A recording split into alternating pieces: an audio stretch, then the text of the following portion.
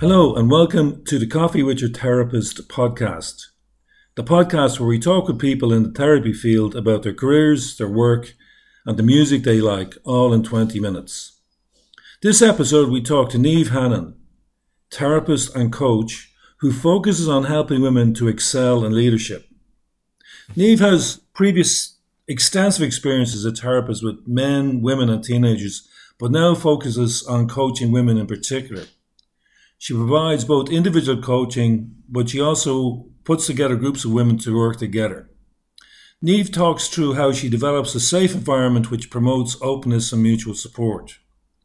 We finish up with Niamh talking about her family, how she relaxes, and her favourite music from a particular decade, which I think everyone will like. I'm delighted to have Niamh as a guest, and you can hear the insights and skills that make her an award winner and leader in the field. Enjoy. The podcast is sponsored by MindGuard. We are bringing artificial intelligence technology and mobile app data to help therapists and their clients to reach better outcomes in a faster, more insightful, secure and trusted process. Mindguard.com for more information. Yeah, so how do you turn from a counselor to a coach? Anyway, it seems to be like coaching is a lot more nebulous and difficult for people to get their head around, whereas counseling is, maybe clearer, more personal. I don't know what, maybe that would be a fair comment. Yeah, I mean, look, it can be. There are a lot of grey lines between counselling and coaching. Counselling tends to be more. Probably the easiest way to explain it is where clients come in, they're coming in a different place. So when I was counselling, as I was for 20 years, people come in maybe in a more minus place. So often with mental health struggles, whether that's, and I wouldn't label things, but, struggling with, anxious feelings or depressed feelings or stress or relationship issues.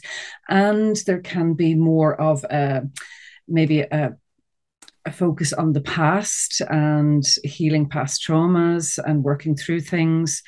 And very depending on the type of therapy that you work with, sometimes it can be more about reduction of symptoms and helping the person just to get back to normal so that they can go off and live their life.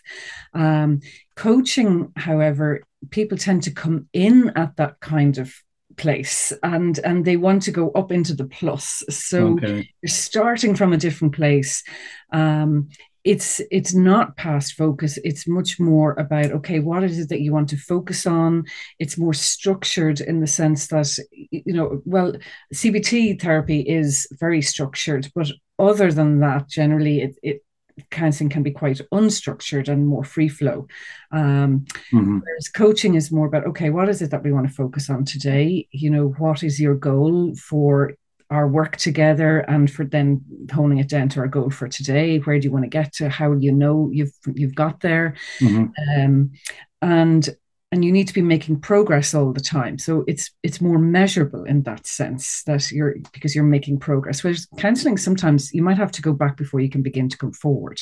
Um, Right, right. So let me just say at the moment that so I'm talking to Niamh Hannan, and as you can hear, she's both a psychologist and a coach, and she seems to know a little bit about both. So welcome, Niamh, to the podcast. You're award winning. You focus on women in particular, and we'll get to that in a minute. But yeah, so that was really interesting. I never really thought of that sort of dichotomy, in the sense that. Psychotherapy would be more related to the past, and coaching is maybe more aspirational. Is that fair? it can be more like, it certainly works in the present, and there are goals for that future orientation as well. So it's really about making progress. When you're in therapy, there may be work to do where you have to kind of go deep, and Mm-hmm. may not feel like you're making progress because you may be having to open up the can of worms and really go in there for a while first, and so it can feel like you're in deep water before it feels like you can even see the other shore. And sometimes that's absolutely necessary to do that work in order for the healing to happen, so that you can come to a new shore, if we use that metaphor. Mm-hmm. Um, Coaching Yeah, coaching is more, okay, what show are you heading for? Can you see it? What would it look like? Are you going in the right direction? What tools do you need to get there? Um, so it can be more focused and more progress oriented. That's my Okay. that would be my explanation of it and my experience. Yeah, well, no, that's really interesting. And you empower and coach women in particular. I'm sure you've experienced them with both sexes, shall we say? But Yeah. is there? Do you find women? Are you being a woman? Is it easier to coach women? Would that be a totally sexist thing to say? Or I would be interested to see what you think of the dynamic that makes it you good at this. Um, yeah, I mean, for as a counselor, I worked with men and women, and I actually worked with adolescents as well. But in probably, I still would have always had more women coming to me, or more females, even with Mhm. young people. But I did have quite a mix. It's really only in the last few years that I've niched down as a coach. Now I don't offer counselling anymore. So as a coach, I work primarily with women in leadership. I love working with women. I work both one to one and in groups, and my reason, particularly in the groups, Pat, is that I suppose when I'm working with a group of women in leadership, they face a particular set of challenges that men don't in the workplace. Um, Can and you say what they are, Niamh, just to yeah, where you're coming absolutely. from? Um, so there are some of the more obvious ones around, depending on the circumstances, but often women are juggling childcare. And we know through COVID, for example, that women were unequally impacted in their work through COVID. It was more women who gave up their time to look after the kids at home, who maybe had to give up their job or put their job on hold. Through maternity, often women struggle with that, where they're at, maybe they've put in the years enough to that they should be going up the ladder, and now they almost have to kind of put the brakes on again as the primary caregiver. Even if we take that kind of those typical kind of family situations out of it, women still face um, prejudice, bias, unconscious often in the workplace, where others are promoted ahead, and we know that women aren't even paid equally, so for Hmm. doing the same job. So there are lots of different circumstances. Also, even in, if a woman is assertive, she can be called bossy or aggressive, whereas the man is just saying his 2 cents worth. So there's different treatment often. Hmm. Even I was speaking to somebody, a lady the other day, and I work with a lot of very professional, very accomplished women who, have put in the years and, like, very experienced. And still, they might find that they have to do twice the amount of work or work twice as hard to prove themselves to get the same kind of recognition as a man doing half the amount Right, might. right, right, So that's still not everywhere, but it's still prevalent. right. And And the other thing that I would find that I would say is that often I meet a lot of women who, like I was saying, are really highly professional, accomplished women, that you might kind of like, oh my God, I'm talking to a top class mhm. solicitor or whatever here. Um, and yet inside they're still quaking in the boots and lacking in confidence. And that there seems to be something particularly female in that too. I'm not saying that men don't ever suffer from lack of confidence. Of course they do. But there's something in, there's a power in the group when the group come together as Yeah. that No, there's sorry, that's what I control. wanted to ask you about. So you have this idea of core connection circle, right? Yeah. And I think you were just getting into it there when I asked you about, just to set it up a bit better, if for the psychology behind it. Is it both you and the other people, the peers of in the group who are supporting each other? Is that what you try to achieve?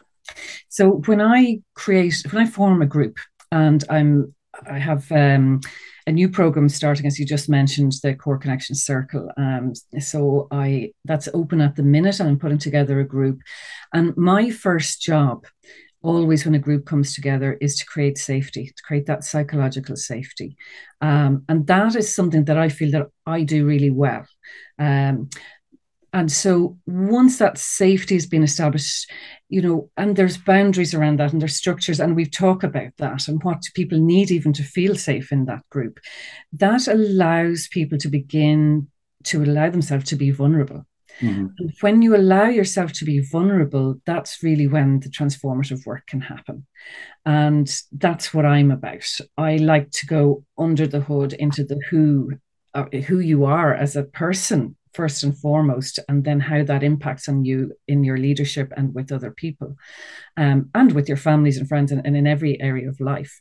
So yeah, that safety is paramount really, and the vulnerability piece. And what I find having a group of women is that there's once we create that safety, they allow themselves to be vulnerable. It's perhaps easier for women to allow themselves to be vulnerable. It's perhaps more socially acceptable, Right. typically, for women to allow themselves to be vulnerable, and that can happen quite quickly once that safety is established. Right. So by safety, you mean being willing to admit fault, admit your feelings. I presume, obviously, without judgment from the rest of the group. And Absolutely, right, and I you can see need to really be see your team. supported in that.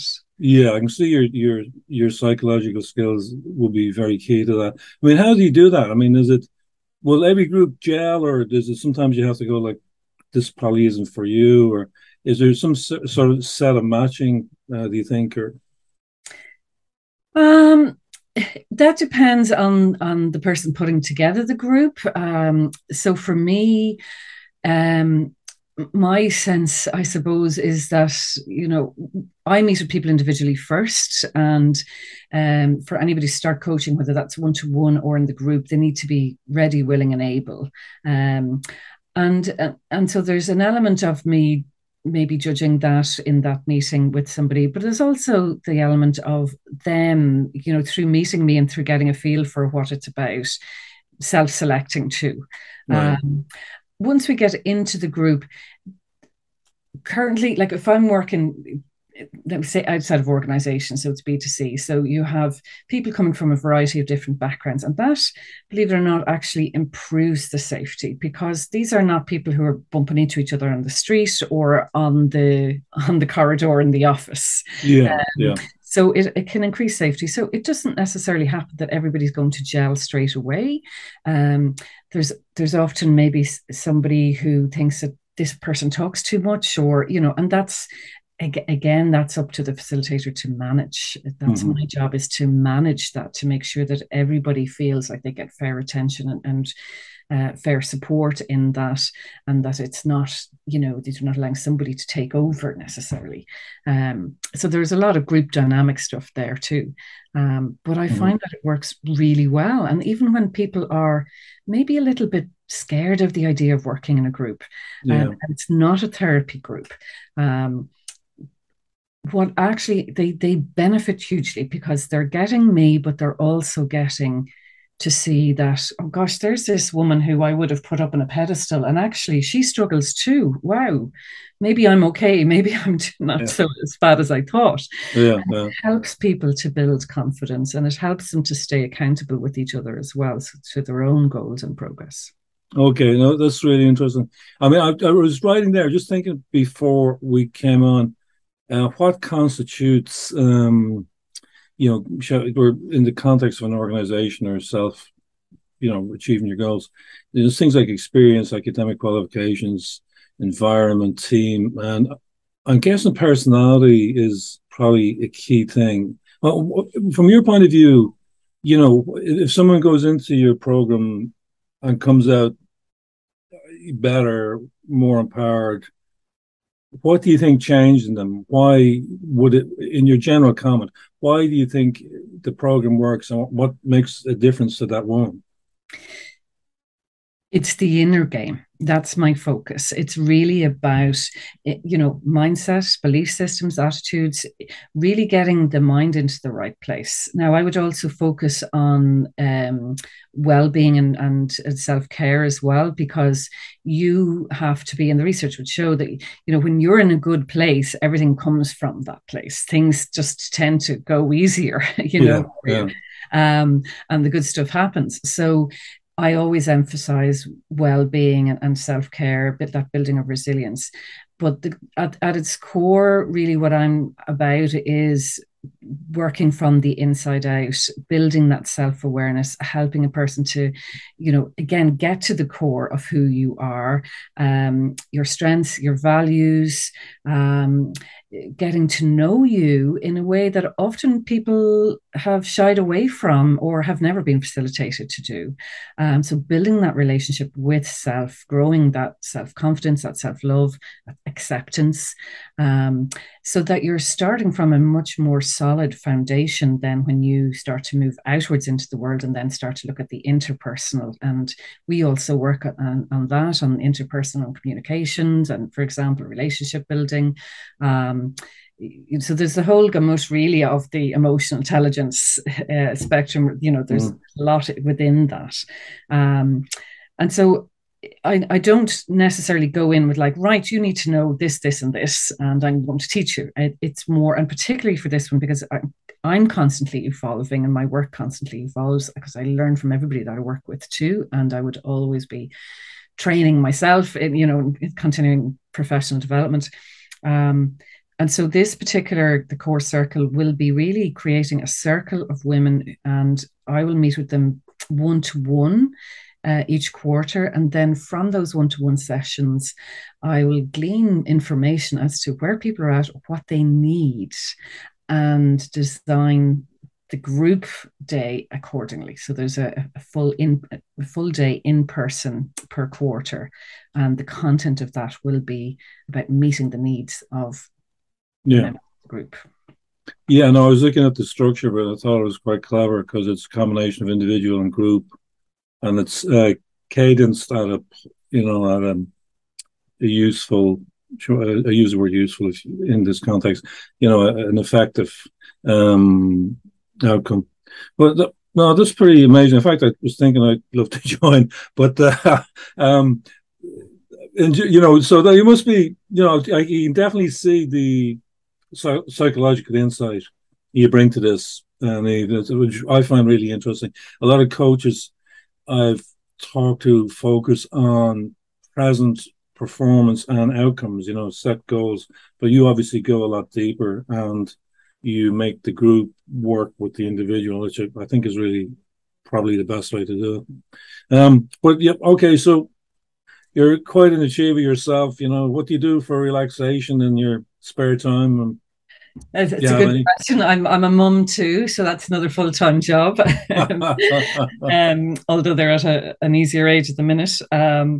So yeah, my daughter's 13. She just started secondary school this week, and my son is 11, gone into 5th class.